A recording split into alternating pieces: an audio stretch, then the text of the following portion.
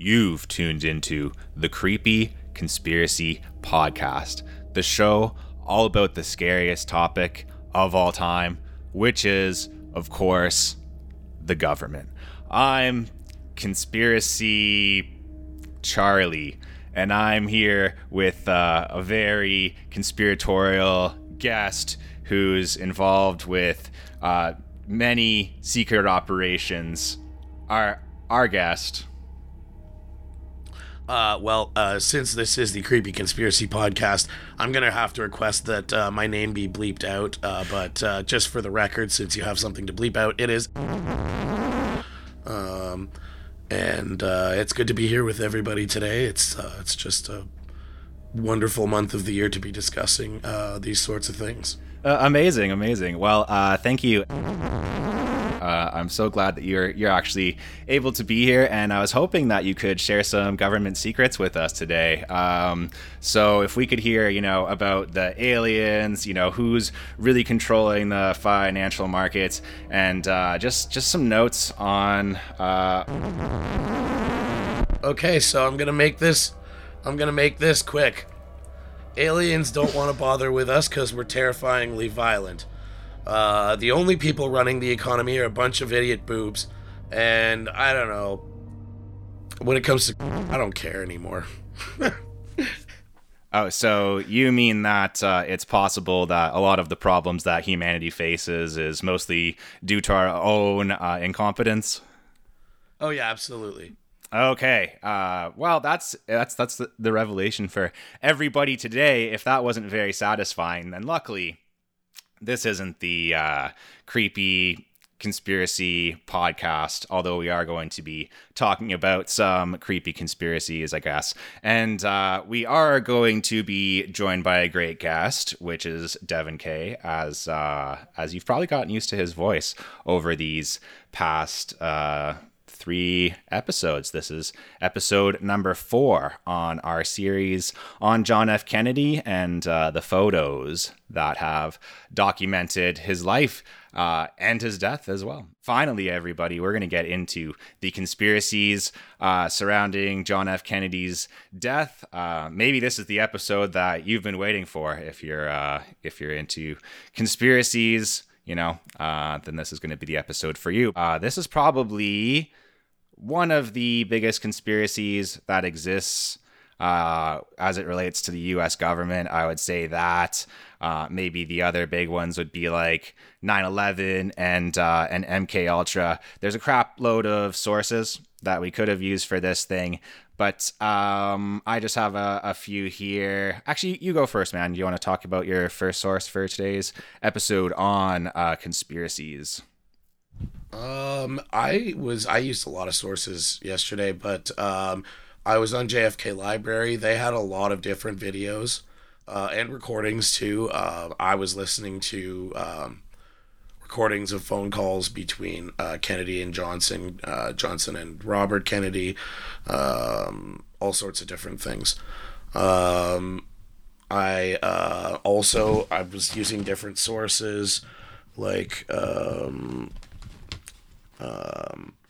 archives.gov once again,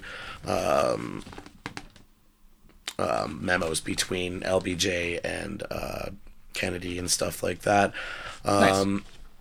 Things of that nature, as much primary source as I could get, because honestly, when it comes to conspiracy theory this broad, this big, there's so much like white noise, there's just so much of people having opinions and then saying them and being like, oh, this is the definitive answer. That's right. Yeah, there's quite a few things that I looked into and, kind of was like, okay, let's investigate this, and ended up, not really panning out on some of these avenues. But, some of them, there's some pretty interesting and pretty substantial bullshit going on. My sources for this episode, I'm glad that you dove into more of the primary sources here, because I did tackle more of the secondary source material. 2 books, The Devil's Chessboard by David Talbot, which I probably only scratched the surface of. Pretty amazing book. If I would have had more than a week, I probably would have finished it.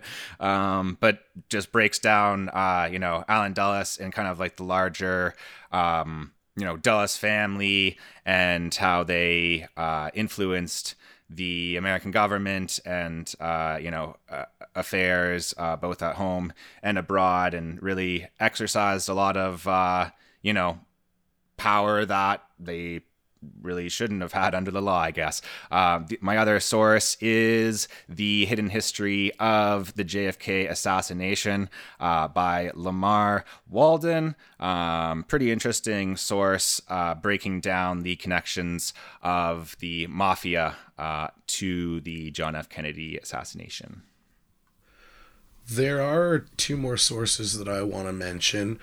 I did not read these books, but I did read passages from them, and they did form a little bit of my thinking. They were written by Evelyn Lincoln, who was John F. Kennedy's personal secretary, and she wrote two books, My 12 Years with John F. Kennedy and Kennedy and Johnson.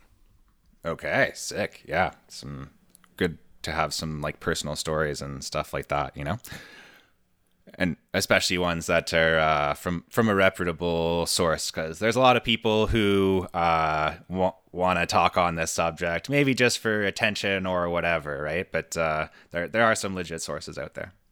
And this is somebody who knew Kennedy well, who knew his family well, who there was a mutual caring between these people. After Kennedy died, they gave almost all of his things to this woman. Wow, that's crazy. Yeah, so definitely someone whose account we can take seriously, and it's nice to have that going on, those types of sources. So I just want to get into this one here. I think probably the first thing to note, conspiracies around the JFK assassination.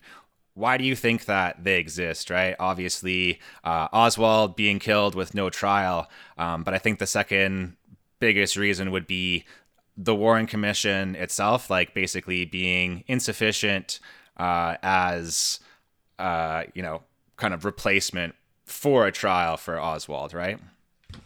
There was a huge failure of due process in almost every part of this, because in most of these cases there were no pre-established processes or plans for any of these things. Presidents assassinated in the middle of the Cold War.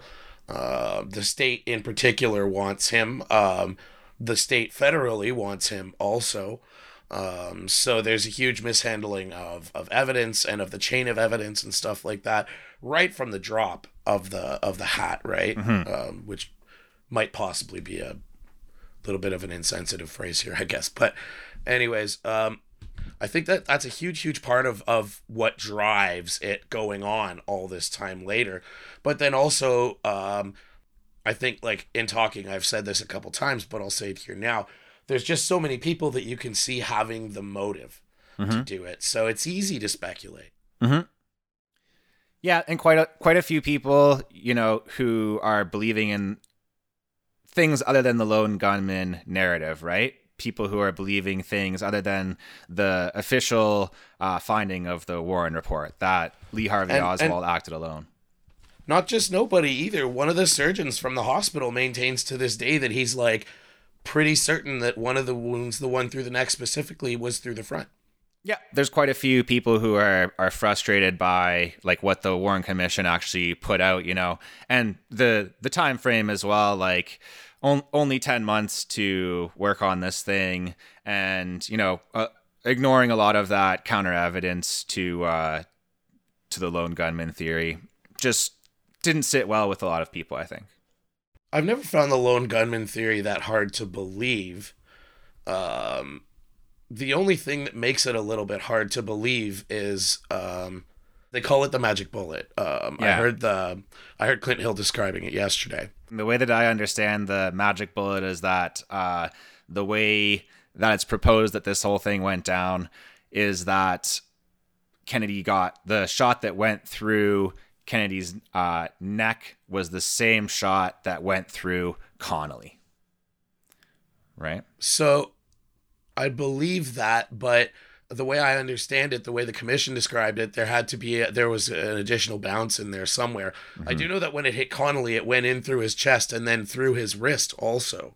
and like hit him in the leg too. So there's a lot of kind of weirdness going on with that. It was a big bullet. Like the missile that was fired was very, very large and very heavy. It's just hard to believe that it would do all that and not become like somehow embedded in the governor or something like that. Yeah.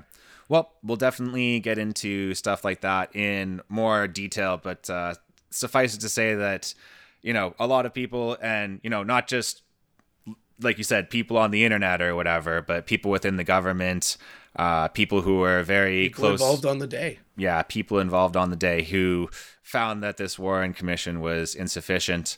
As I've looked into this whole thing, I think that we're really doing you guys a favor here to sum up some of this stuff.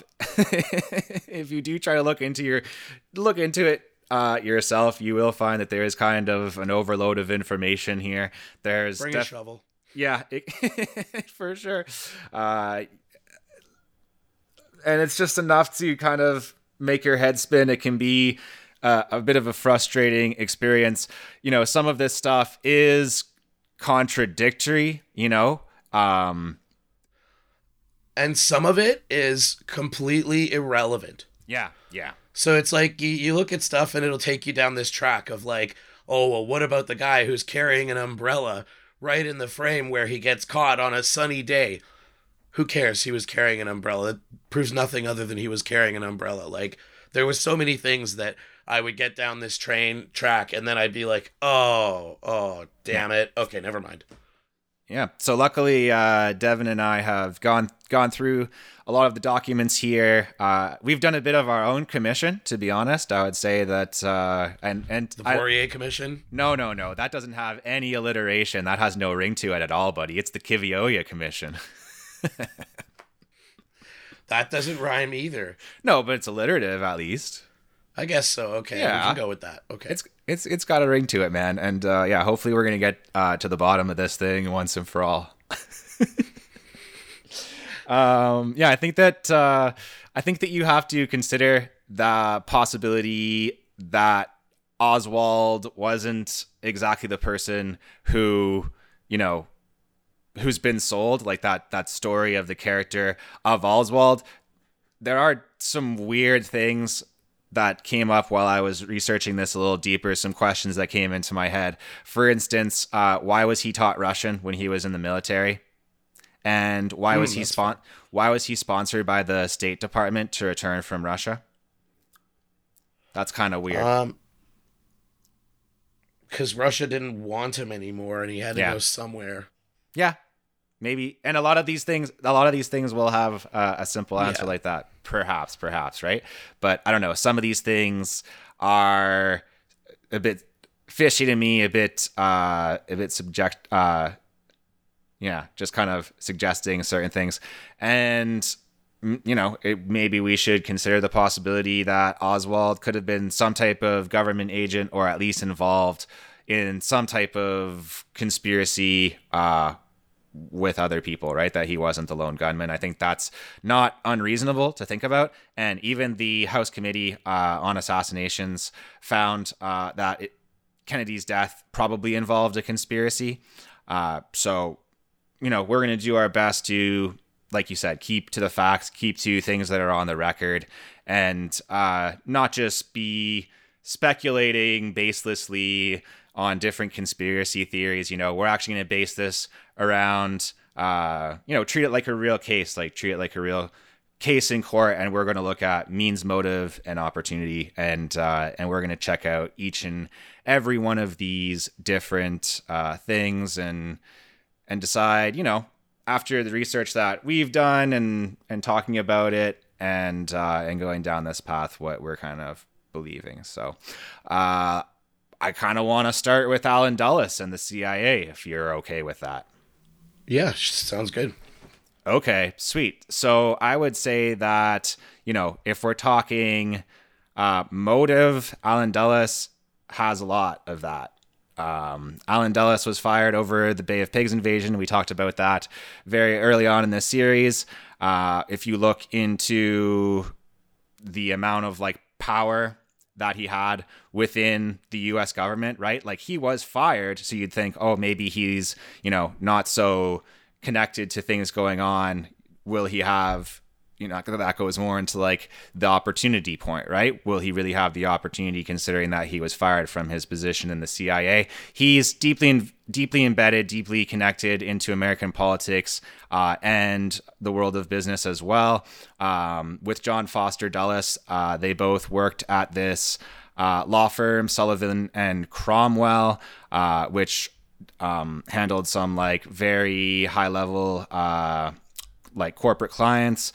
John Foster Dulles actually became the Secretary of State under Eisenhower. So John Foster Dulles and Allen Dulles basically controlled a large portion of like U.S.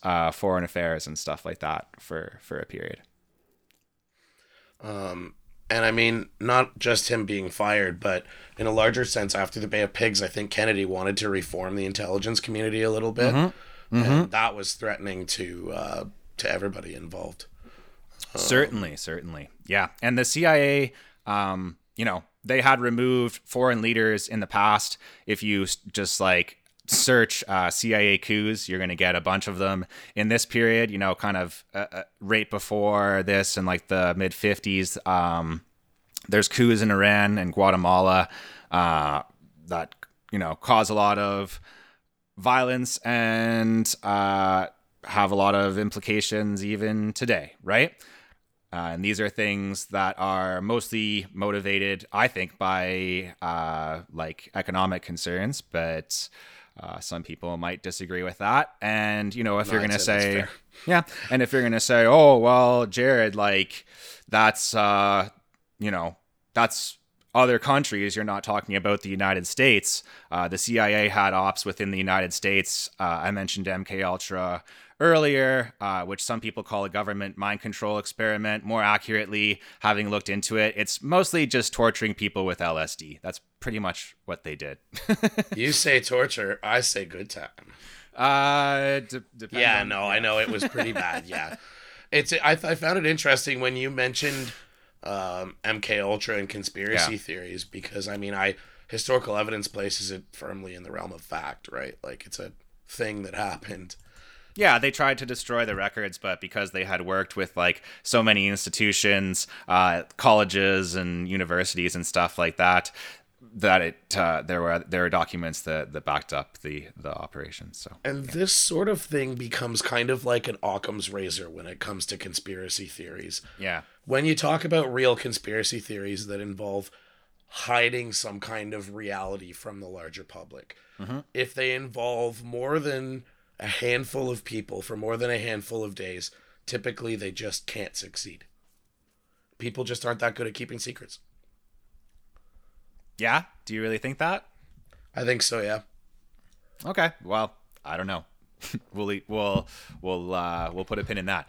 And just further evidence that the CIA is capable of, doing some pretty sketchy, manipulative operations within the United States. Operation 40 and everything that they did involving Cuban refugees in America, right? And kind of organizing them and trying to, stir up certain political situations within the United States. So all of that to say that, the CIA would do ops within America. They'd never kill the president, as far as I know, but that's only as far as we know. Yeah, not impossible. This is where I want to bring up the first photo of the episode. It's a photo that if you just search, probably Kennedy and Dulles would bring this up. A photo by photojournalist Frank Falassi. Hopefully I'm saying his name right. Devin, have you been able to bring up that photo? There's a few photos of them, but you're talking about the one where Kennedy's kind of in the center left and Dulles is just slightly behind him on the right? And they're looking away from each other. Yeah. Okay. Perfect. Yeah. Yeah, that's the photo that I'm talking about. Yeah, I guess there are a few, but that's the one that I want to talk about, where they're actually Kennedy's wearing a well, I don't know the color of the tie. In the photo, it looks black because it's a black and white photo. Some striking. He's got yeah, the single button jacket, and the other guy's got the double-breasted suit. That's hitting you as well. Yep. Old school versus new school. Yep. You got the guy with the pipe.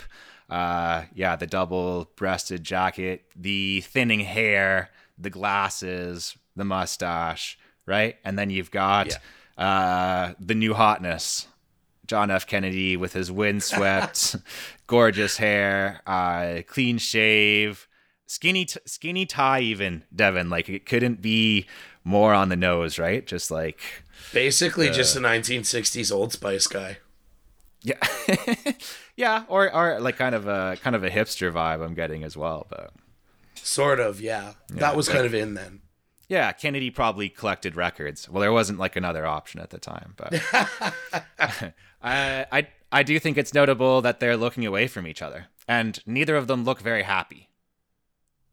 No, I would say Kennedy's teeth are showing, but that's not necessarily a smile. And Dulles, I don't know if I've seen a picture of him smiling. Yeah, just notable. I think that this is really representing the two kind of worldviews of these guys in one photo. But anyways, I want to get into the Devil's Chessboard by Talbot and some of his allegations here, to talk a little bit more specifically about what he thinks went down during the Kennedy assassination, if that's cool with you. Yes, please. Sweet. So Talbot quotes a writer here, William Morris, who quotes Dulles and said, Dulles said to him at one point that little Kennedy thought he was God, talking about Kennedy years after the assassination. So Talbot goes on to note here that Allen Dulles subverted pretty much every president that he ever worked for. Roosevelt really wanted, a policy of unconditional surrender when it came to the Nazis. Allen Dulles, worked against that, worked to subvert that, basically thought that there was a lot that could be gained by helping some of the Nazis, which is, I don't know, bad. Eisenhower is quoted as saying that Allen Dulles was responsible for destroying his intentions, hurting America's position, and leaving Eisenhower with nothing but a legacy of ashes. And I have a quote from Truman here, just to hit you with three presidents. Truman, who actually created the CIA, he said in December of '63, so this is like 1 month after Kennedy's death, here, there is something about the way the CIA has been functioning that is casting a shadow over our historic position, and I feel that we need to correct it. And again, this is from Truman, the man who created the CIA, and he created it, for intelligence purposes, right? Like, that's what an intelligence agency is supposed to do: analyze and disseminate intelligence to the people that need to hear about it. And their job really from the beginning wasn't to create policy, right? And Talbot notes here, to sum up essentially his actual stance on the Kennedy assassination, he believes that Dulles organized the assassination with corporate interests who thought Kennedy was a threat to national security, and then lobbied LBJ to get on the Warren Commission and promote the lone gunman narrative. I'd say that's perfectly plausible. I feel like if that's the case, it probably wasn't just Allen Dulles alone. Like, I feel like if that's the case,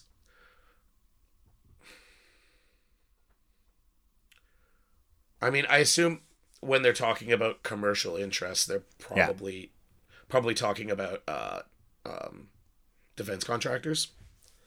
Yeah, it could be defense contractors, could be oil men. It could really be anything, right? Like, because, there's a lot of people who stood to gain from a larger war in Vietnam. So yeah, the Iranian coup was related to oil, right? But the Guatemalan one was just related to fruit. Yeah. So it could really be, a collection of a lot of different corporate interests and things that you might not necessarily expect. That's fair, yeah. Yeah, I have a quote from Kennedy as well to really drive home what Devin mentioned earlier. Just that Kennedy was working against the CIA, working to take power back into the hands of the president, essentially, when it came to foreign policy. Kennedy said, "I will shatter the CIA into 1,000 pieces and scatter them to the wind." Oof.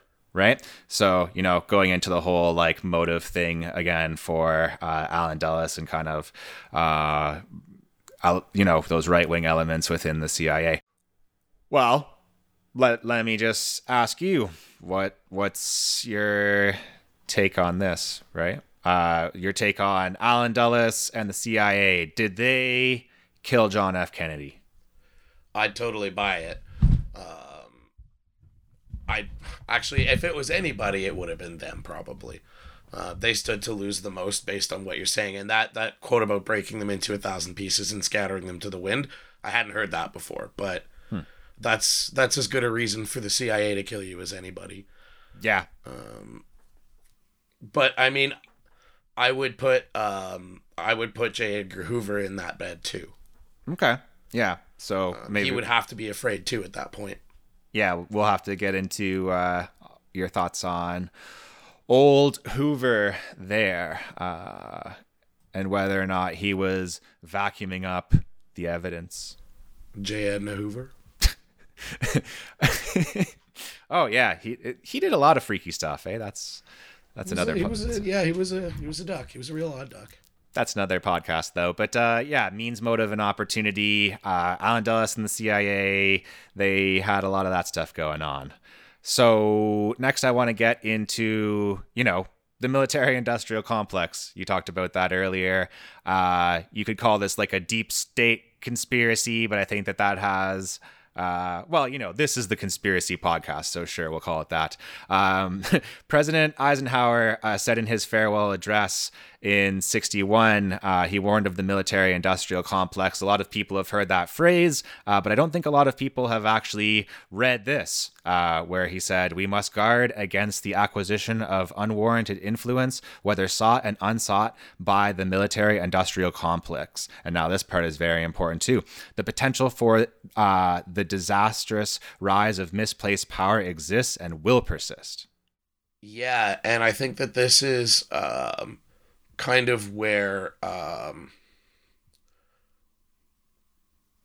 the interests of industry and commerce kind of conflict a little bit with kind of like morality at large, and that like these defense companies, they've got to do everything they can to try and make more money. They're still companies. And not only that, some of them are being paid really well for what they're doing. So there's a lot of impetus to make sure that keeps going. Yeah, the current state of world affairs benefits certain people, right? Yeah, exactly. And as John F. Kennedy, as we've talked about in these episodes for hours, John F. Kennedy wanted to change a lot of stuff in a lot of ways. It's weird to say about America, because, they kind of got set in their ways a while ago. But he was a pretty revolutionary president, honestly, like when you look into what he was actually planning to do. And there's specific stuff, right? Like, you can go ahead and look up NSAM 263. This was Kennedy basically proposing to remove a bunch of troops from Vietnam. This happened in October 1963. Essentially saying, okay, we're starting to wind down our military commitments to Vietnam. A lot of people think that he was planning to end American involvement in Vietnam, right? And letting that country decide for themselves which type of government they were going to have. There's the test ban treaty with the Soviet Union. A lot of people, kind of right-wing anti-communist elements within the government weren't happy with that. They wanted war. They didn't want, agreements with the Soviet Union. The fact that Kennedy was unable to remove Fidel Castro, right? The fact that he wasn't willing to invade Cuba, this pissed a lot of people off, right? Yeah, they saw it as kind of soft handing it and not, rather than seeing it as kind of like simmering down a conflict which could have gotten much broader, they just saw it as him being weak. Yeah, which for sure. which is probably the wrong way to see it here. Like world scale, possibly nuclear conflicts are very, very bad. Yeah. Do you want to talk about the real photo of the episode, Devin? Is it time to get into the big one here, the photo of the episode? Sure. What was it called again, to bring it up? It is called the Mormon photo. Not Mormon like the religion, and not Mormon like I need more men. How do you spell it? Moorman. Yeah, so this photo was taken by Mary Ann Moorman. You can actually, interestingly enough, you can see her on the Zapruder film. This photo was shot on a Polaroid camera, so she didn't have to go and get it developed or anything like that, which is cool because that helps with like the chain of custody thing. Right? The fact that it was just developed within the camera. So that's pretty neat. It captured the moment right after the president was shot. Moorman herself believes in conspiracy theories. She's not buying the official government record here. And this photo is famous because it shows the area of the grassy knoll. And this, you've probably, even if you know very little about this case and kind of conspiracy theories, you've probably heard of the grassy knoll, at least in passing. This was an area to the front right, I believe, of the president's motorcade, where a lot of eyewitnesses said that they heard shots coming from that location. So this is where I want to ask you, our resident guy who shoots guns sometimes, would people be able to tell where gunshots are coming from if you were in a situation like this? A gunshot, even from a reasonable distance, can be so loud that like it's very, very hard to tell unless you saw where the shot came from. Where it's coming from. And I mean, you can see this in military movies or TV shows like Band of Brothers, for example, which is fairly factual. So, I mean, and more than that, as soon as that first shot goes off, most people go straight to survival mode, right? Mm-hmm. And as soon as you're in survival mode, your memory it's not really working in the way that it should be. Yeah, and just the way that Dealey Plaza was constructed, right? There are so many buildings around that things could echo off of. It was kind of like an open space in the middle, and then like a bunch of large buildings around that like shots could echo off of, I think. Yeah, exactly. So I'm not willing to discount the idea that somebody was in the grassy knoll or on the grassy knoll, but I don't think that just because somebody says they heard it makes it factual. There certainly were people on the grassy knoll because you can see them in the Mormon photo. I mean another shooter. Yeah. I would note as well that probably, a sample of people who might know more about the sound of gunshots, the population of Texas is, probably a little bit more reliable than some. That's a fair point too. But again, once somebody pulls out a gun and starts firing it in Texas, then everybody pulls out their guns, they start firing them in the air. How can you tell what's one and what's another and what's being fired at the president and what just isn't part of the party, What's being fired at the president and what's just like normal Texas gun shooting, Yeah, exactly. Yeah, but there's this whole thing. As I said, the Mormon photo shows people standing on the grassy knoll. It actually shows 3 people. So it's proposed that 2 of those people might be assassins who shot John F. Kennedy from the front, and the third would be this guy Gordon Arnold, who talks about his eyewitness accounts of those guys existing and the sketchiness that was going on there. So definitely factoring into the case, and definitely a crazy photo that captured a moment in history, and no doubt. Yeah, has been looked at ever since. So let's get into one spoilers that I don't think is a very good theory. Do you think that the Soviet Union killed John F. Kennedy? Who knows, right? What do you think about that? Do you have any evidence, anything to discuss? I don't have any evidence for it, obviously, which is, usually the first indication that something isn't true. But I don't have any evidence against it either, but I don't feel like it would have been in the Soviets' best interests necessarily. Yeah. There's less of a straight up military industrial complex there at that time because, it's a government directed economy. There's less of a profit motive because you only stand to make so much. More than that, the American economy was just chugging along like normal, and the Soviet economy most of the time was doing everything it could to just barely keep up. So I'm sure that a more reasonable scaling down of that conflict under Kennedy was preferable to what had been before and what might come after. Yeah, that's awesome. I'm glad that you looked into the economic factor. There's, of course, just like the political situation that we've discussed before, like that political context. Khrushchev actually wanted to have a good relationship with Kennedy. He wanted to, I got the sense from looking into it that he wanted to avoid war the same way that Kennedy did. They met at the Vienna summit. They were willing to meet and discuss these affairs. There's the way that the Cuban Missile Crisis was actually sorted out, as the test ban treaty for nuclear weapons that we talked about earlier, right? But we also have mentioned that there were rogue, like, secret agency,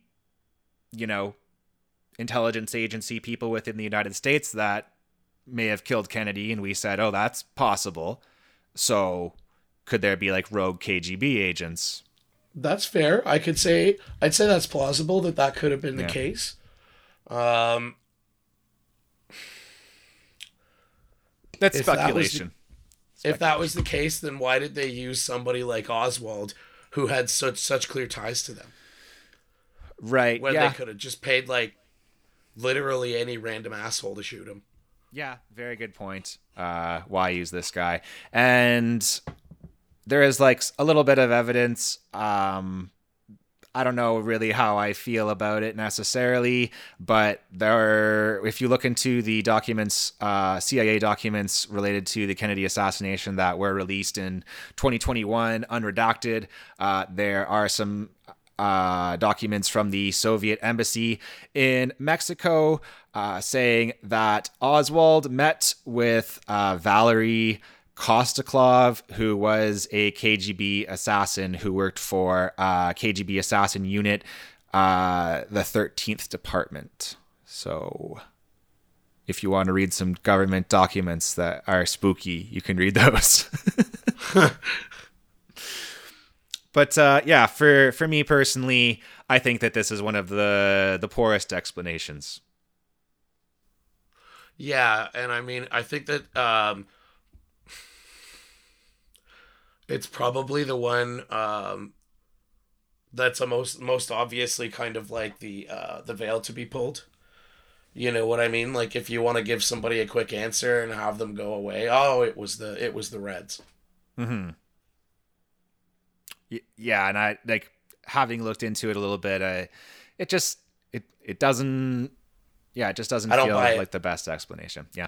Anyways, perhaps a better one, or at least, uh, a country that was more decisively enemies with the United States. Let's talk about Cuba. So, is it possible that Fidel, ordered this killing? Was this directed by the Cuban government?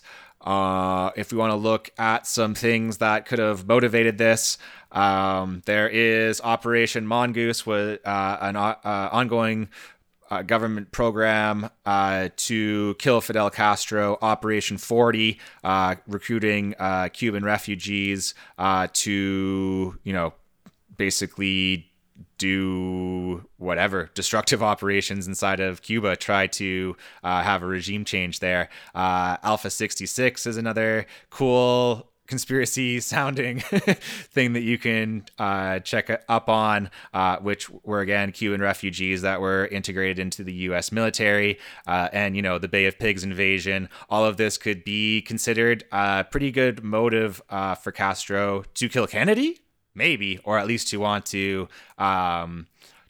destroy the United States, perhaps. But kill Kennedy, I'm not sure. I'm not sure Castro was particularly concerned with Kennedy himself, but he did feel very strongly that ultimately, eventually, there would be a conflict with the United States for a long time.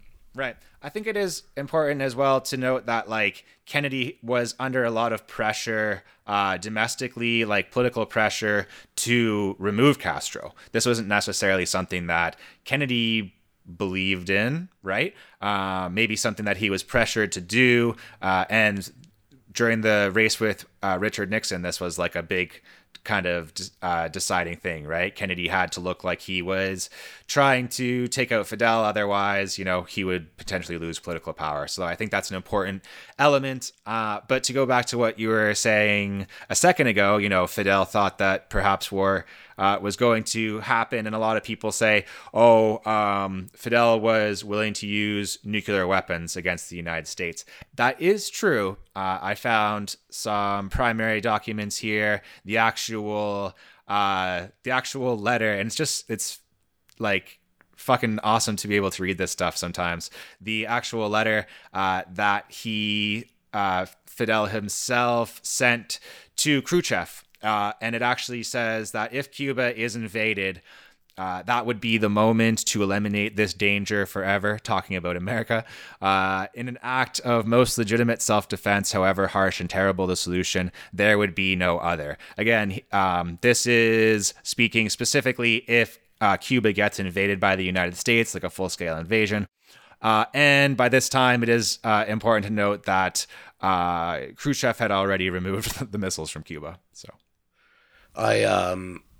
I mentioned in one of the earlier episodes of this podcast the documentary The Fog of War. It was mostly based around an interview with Robert S. McNamara, who was the Secretary of Defense at the time. And he, I think, as part of the World Bank, was part of a meeting in which Castro was also involved later on in the 90s.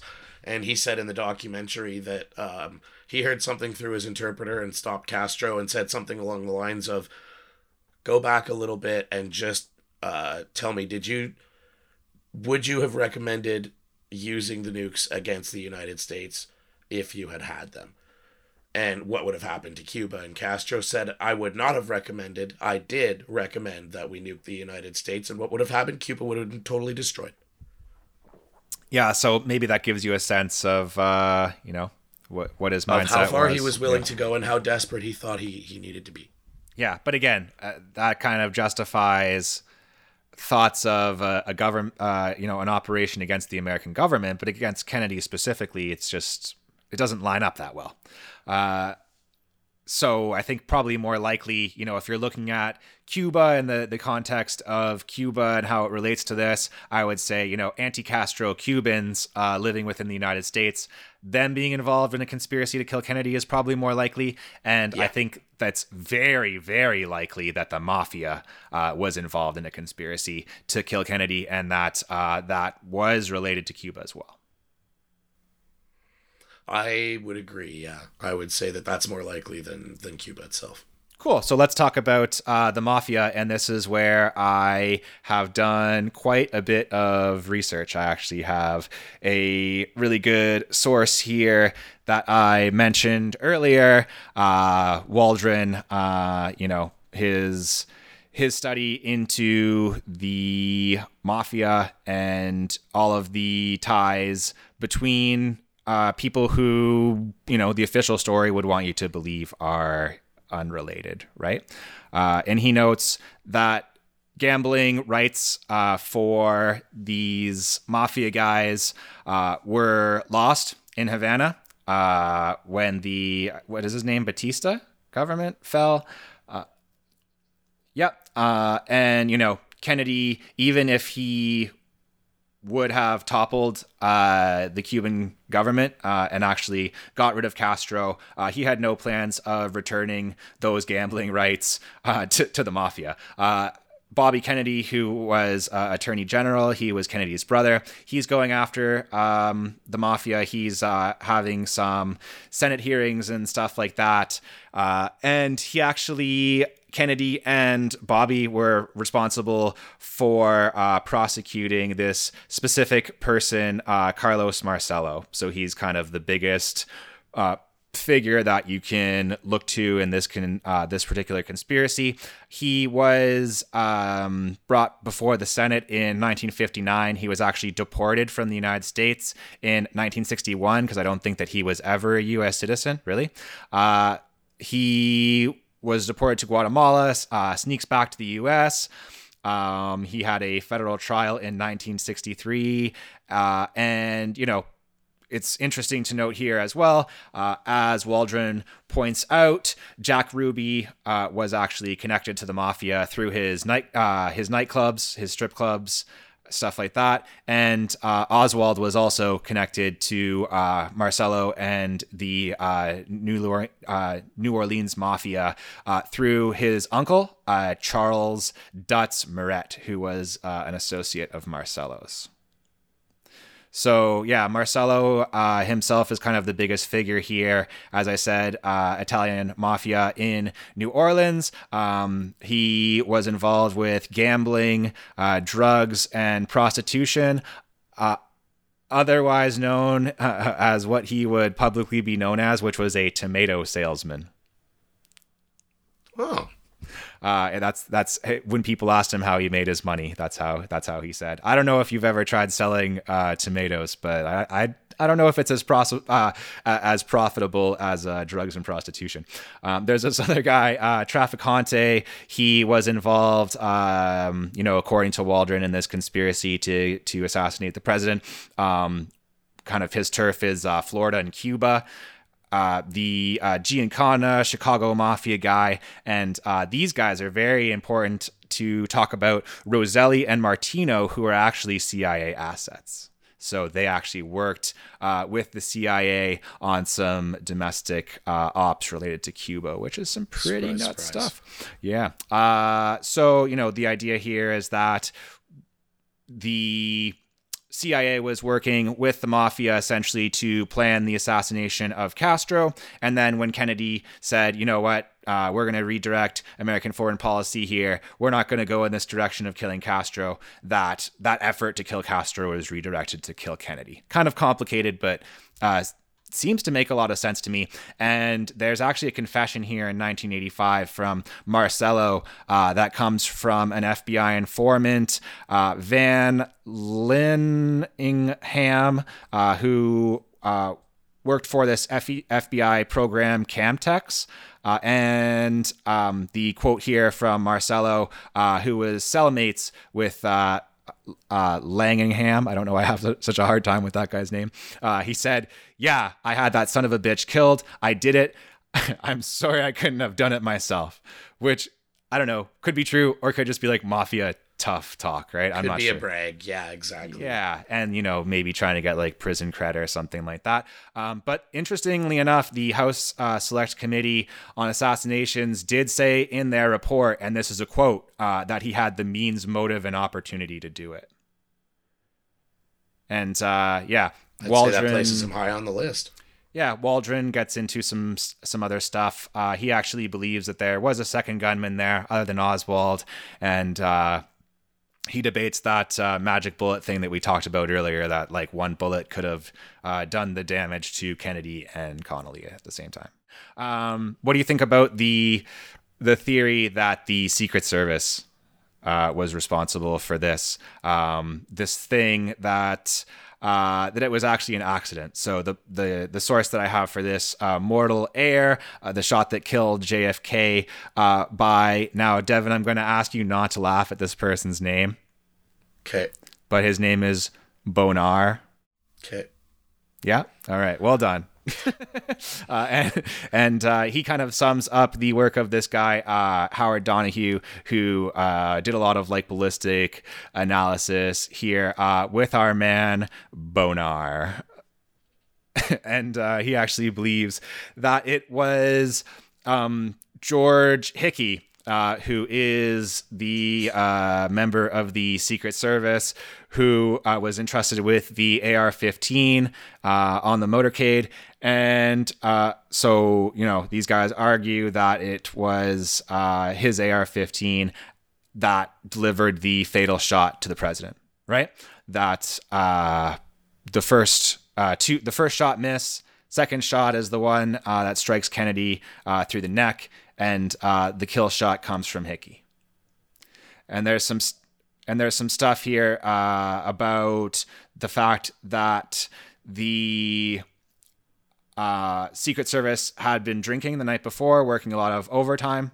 Susan Cheever, that's the source for that. And to speak to the ballistics specifically, they point out that the original kind of ballistic analysis in the Warren report, it was entrusted to this guy, Arlen Specter, and he hired a veterinarian to fire guns into horse meat and goat carcasses. And that was what they like based their evidence off of. So yeah, it's not great. Not great. So in the case of the neck wound specifically, I did see in the forensic pathology report, the pathology said that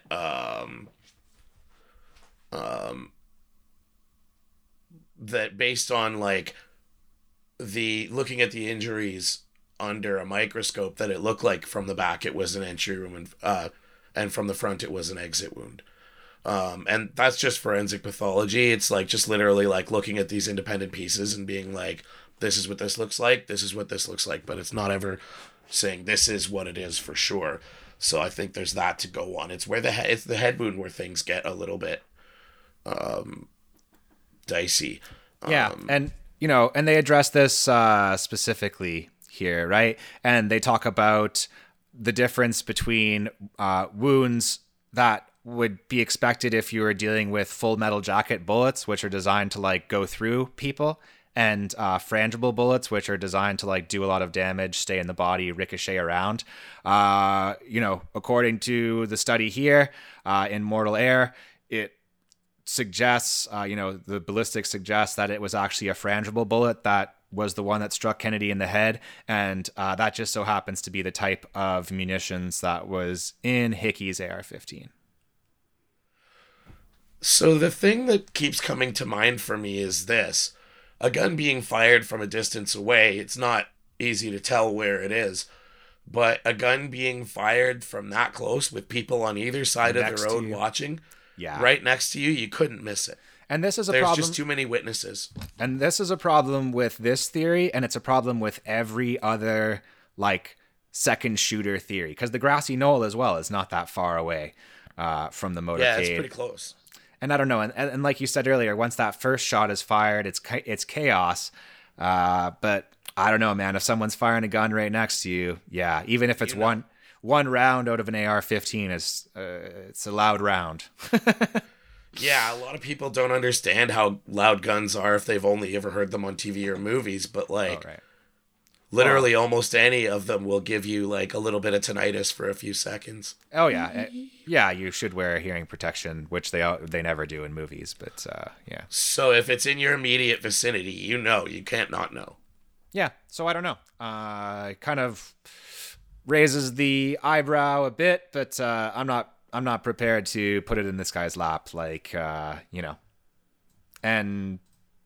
it is still one of the more reasonable, I guess, because he's not even really saying that there's that much of a conspiracy to kill the president. He's more saying that there's like a cover up of an accident that happened. So I guess that's kind of a better explanation than some of these, but I don't know. Yeah, it's just another one of those things where it's like it's plausible, but where's the proof of any of it? Mm-hmm. I don't know. Yeah, I don't know. Anyways, let's talk. But anyways, yeah. Let's talk about somebody who is near and dear to our hearts. Mr. LBJ. Hey, LBJ, how many John F. Kennedys did you kill today? LBJ had a good motive to kill John F. Kennedy because he became the president the minute that John F. Kennedy died. So, of all the people who had some type of motivation here, I think that just going off of that throws a little bit of suspicion his way. The fact that he wanted to move on, that he kind of rushed the Warren Commission, I think is suspicious. And the fact that he reversed, Kennedy's foreign policy pretty promptly as well in regard to, Vietnam and the Soviet Union and stuff like that. Yeah, and it's widely known that Johnson had been wanting this job the entire time he'd been in politics. Mm-hmm. It was something that he wanted to do, was be president. So it's easy to believe that he would have wanted that. Can you really know anybody without knowing them? No. So it's hard to know if he's the type to have just immediately conspired to be like, this kid is in my way. I can't say that. He does seem sad when he's talking about Kennedy, yeah. Yeah. So, that's something. But, that wouldn't convince any of these people, Barr McClellan and Madeline Duncan Brown. And they are people who believe that LBJ killed the president. And there's this book, Blood, Money, and Power, how LBJ killed JFK. And basically it says that this guy, Malcolm Wallace, who did on the record kill somebody, he killed a guy, John Douglas Kinzer.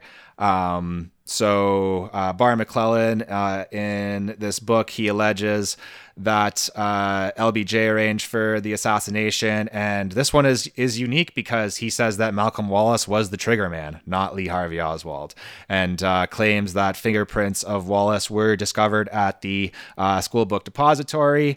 And another central figure here is this guy, Edward Clark, who was, I believe, a lawyer of LBJ's, and the same person who got him off when LBJ started his big-time political career, getting that Senate seat in 1948 with the Box 13 vote scandal. So that's all kind of mixed up in here as well. McClellan basically alleges, the assassination took place on Johnson's home turf, that Johnson encouraged the trip, kind of ensnared Kennedy into this trap. And Madeline Duncan Brown is a woman who claims that she was a secret lovers of LBJ's, and she said, quotes LBJ before the assassination, saying, "Those Kennedys will never embarrass me again." And she also makes some kind of ridiculous claims. She says that after the assassination, LBJ had a big party with Richard Nixon, Herbert Hoover, and McCloy, who was on the Warren Commission and worked for the World Bank. And she also claims that she had a secret son with Lyndon B. Johnson. So, I hope that's all true. It's definitely fun and interesting. There's these other guys here, Clint Murchison and David Harold Bird, sorry. These were two Texas oil men who are implicated in this whole LBJ side of the conspiracy. These were two big-time oil guys. Interestingly, the Murchison family owns the Dallas Cowboys, and David Bird owned the Texas School Book Depository, and he co-founded the Civil Air Patrol. And Lee Harvey Oswald was a member of the Civil Air Patrol. So that's kind of strange. And the whole thing revolves around this oil depletion allowance thing, which I thought I would never understand. Devin, do you want to explain oil depletion allowance to everybody? No, why don't you go ahead? Okay, cool. I think I get it. It's basically a way where it's like a tax loophole thing where oil men who have like an oil well, essentially with a small investment of like a few $100,000 to get an oil well, you're able to claim a depreciation on the oil well, or like the amount of oil that you have, and basically get as an accounting value. I see. Get like a shitload of money back on your taxes and stuff like that. And apparently Kennedy wanted to make some reforms to oil depletion allowance, and that was going to be bad for these oil billionaire guys maybe. I don't know how much money it takes to own the Dallas Cowboys, but probably a lot. And this guy, Bobby Baker, he was a associate of LBJ's. Again, he was involved in that Senate corruption investigation related to the Box 13 scandal, which was dropped after the assassination of John F. Kennedy. As we discussed this whole LBJ thing, it does paint a bit of a picture in my mind. What about a second shooter in the Texas Book Depository? Right? So Oswald goes out to kill Walker. He shoots him. And then he doesn't finish the job. And then he goes home. Yeah. So if you're counting on him to kill Kennedy, you have to assume that maybe there's a chance he's going to fail, right? Mm-hmm. So why not, if he does fail, send somebody to go in with the exact same rifle, firing from essentially the exact same place, and then replace his rifle with the one that got fired and leave? Maybe. You still get your patsy.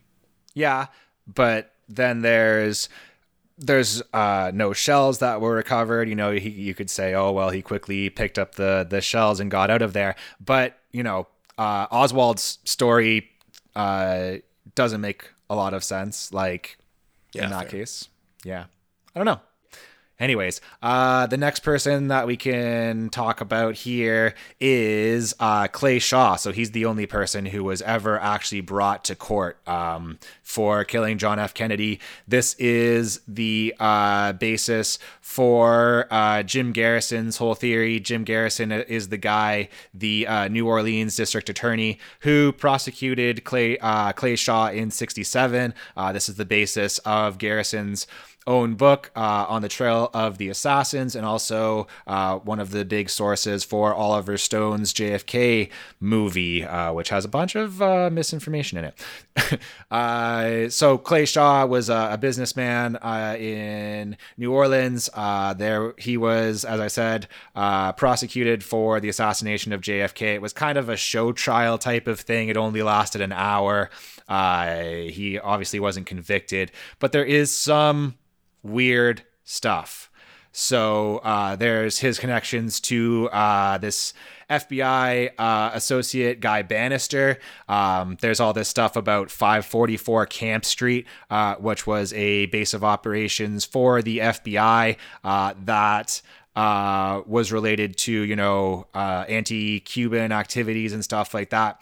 And Oswald actually put that address on some of his Fair Play for Cuba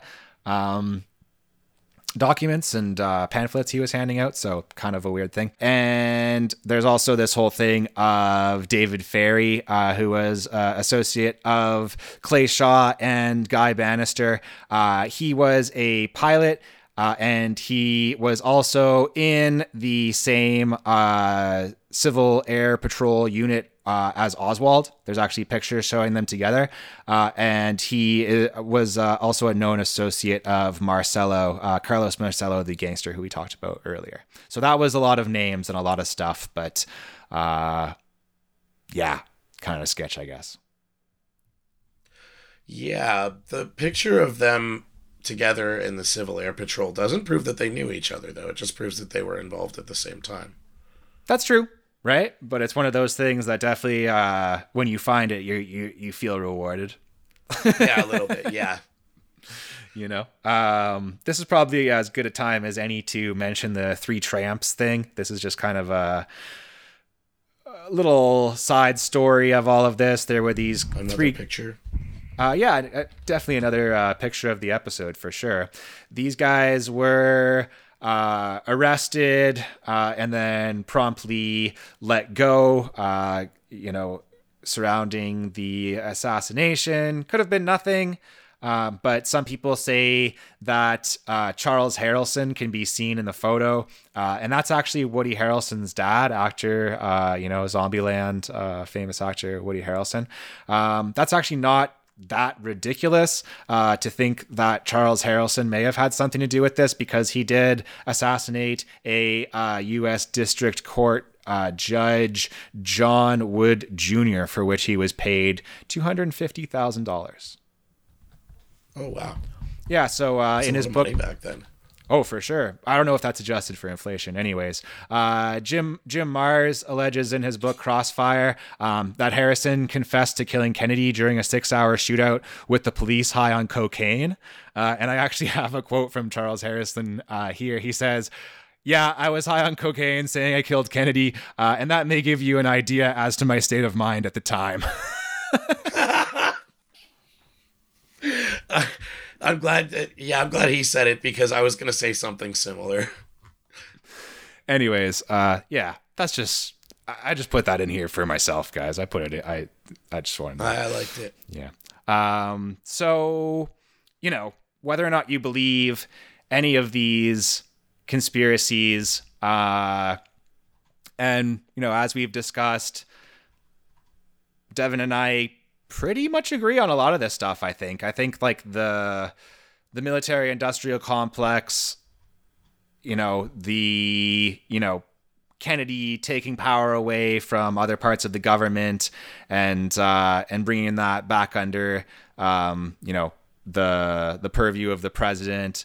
And if the president is more powerful, then other people aren't as powerful, and that can be a pretty good motive for doing something about that, right? I find at the end of the day, a lot of these things are related to money. And status quo.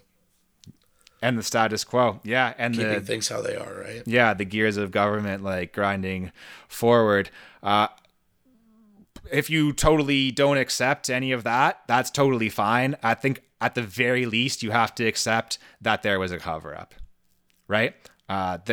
It's pretty much undeniable that there was destruction and confiscation of evidence. And this is where we can get into the mystery of Kennedy's brain. I'll put in some spooky music here again.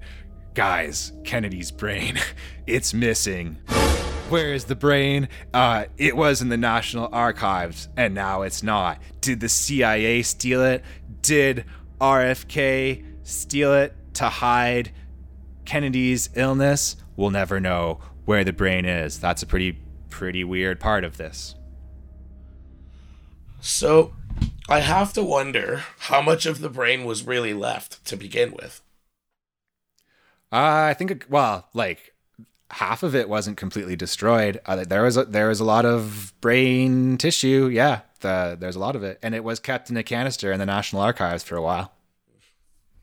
What would be the impetus to get rid of it? I guess to not have ballistic studies done on it. Exactly, dude. Yeah, if you're, if you do want to entertain that second shooter from the front thing, then, ballistic analysis of the brain would be something to look at, right? So that's pretty strange. Pretty strange. It could just be, the Kennedy family wanting to to wrap that up for whatever personal reason that they want to do that. I'm not sure. There's the fact that that we talked about last episode, that frames of the Zapruder film were destroyed when it was being developed. As I said in that episode, that is very strange. Potentially part of a cover-up.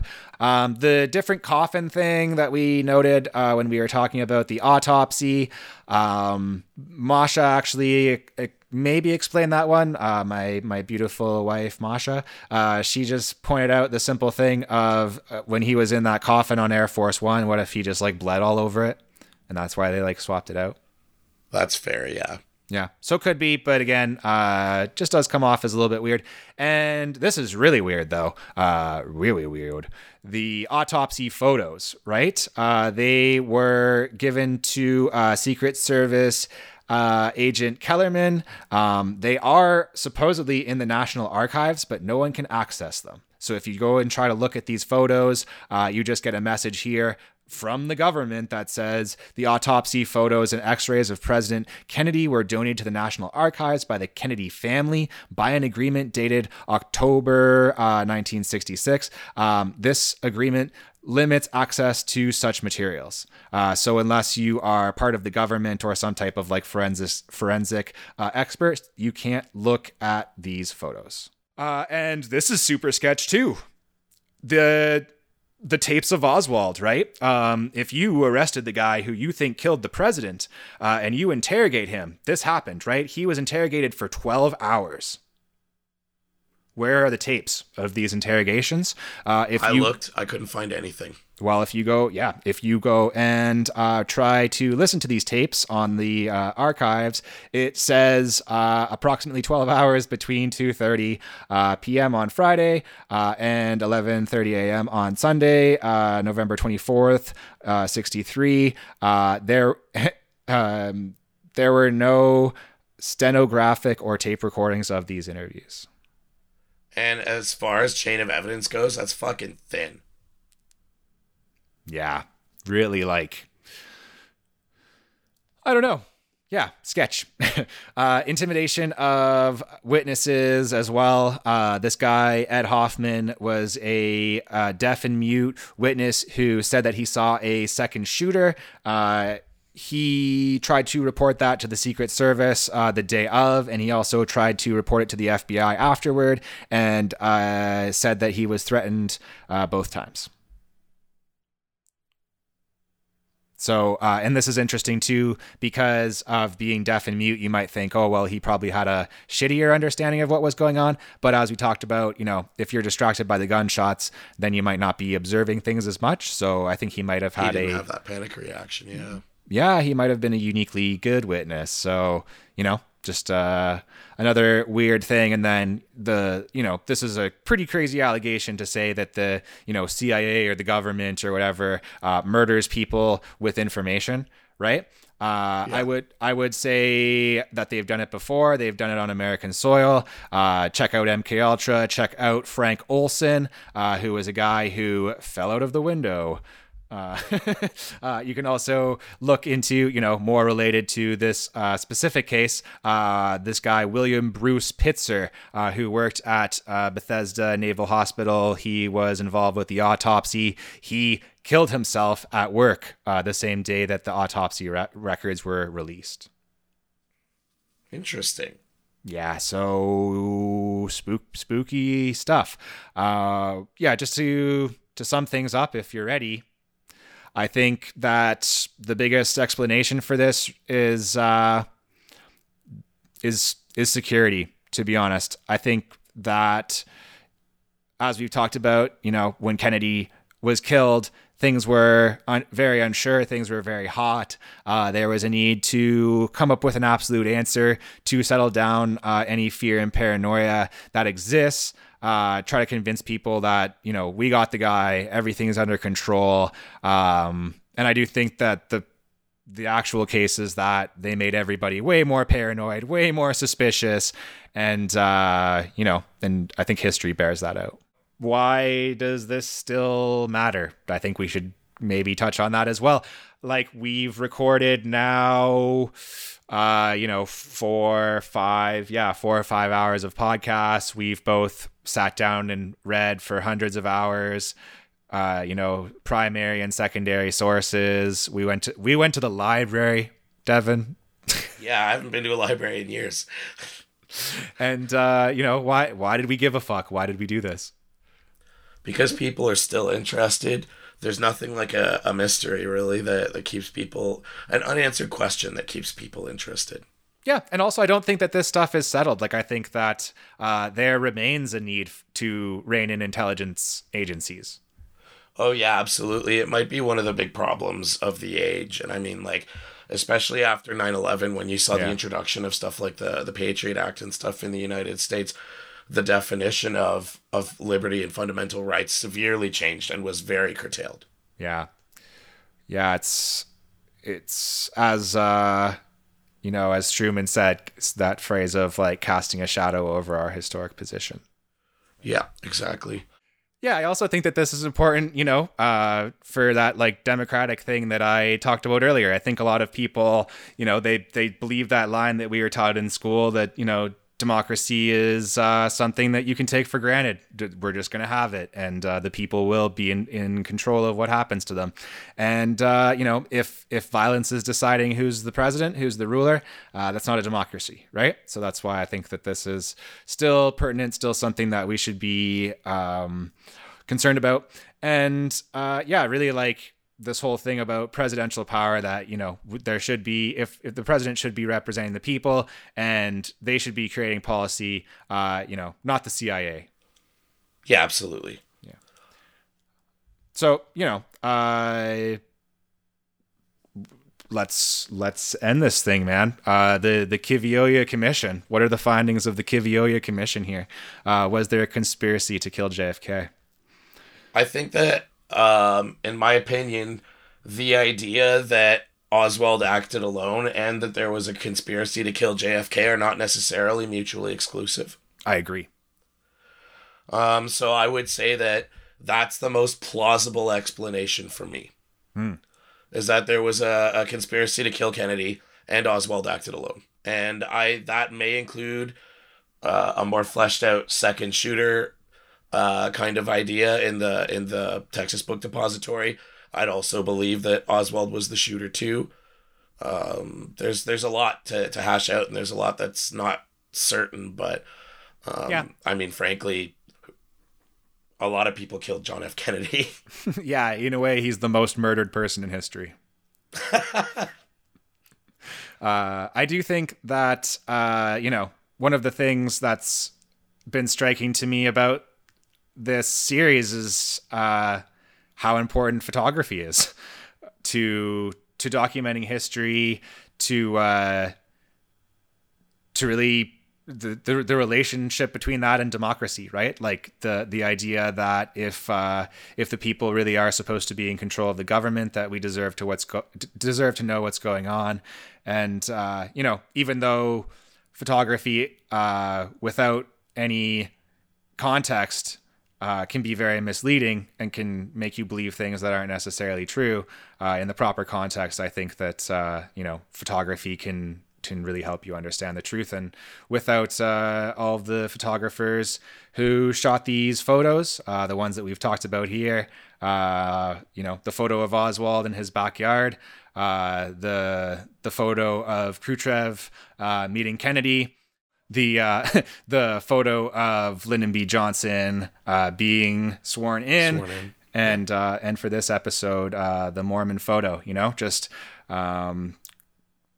and it does also highlight that that importance of an open, free, and unbiased press. Certainly. Which is such a rare thing these days. Yeah. So, a lot to learn, and I've really, I don't know, I don't even think I'm the same person anymore than the guy who started doing this research. No, I mean, much like John Kennedy himself, a lot of this blew my mind. Wow. Okay. Well, we're gonna end it on that. If you want to follow Devin's podcast, he'll be doing one, and I'll tell you guys about it when it happens. We'll have Devin back on. I'll record a commercial. Yeah. He'll record a commercial. And speaking of corporate interests. No, anyways, you can check out this podcast on all the podcast places, right? Spotify and Apple Podcasts. Yeah, you guys know. Patreon, YouTube, Instagram. And Devin, can I entrust you with the something random? I guess I'm going to go with words that really I heard in the 90s and they stuck with me. You know what? People, be good to yourselves and each other. That's Jerry Springer. Oh, okay. Sweet. I thought it might have been what's Keanu Reeves there and they Oh no, that's Bill and Ted. That's be excellent to each other. Yeah, that one's good too. Yeah, be excellent to each other. We can go with that. That's probably better than Jerry Springer. Be excellent to each other.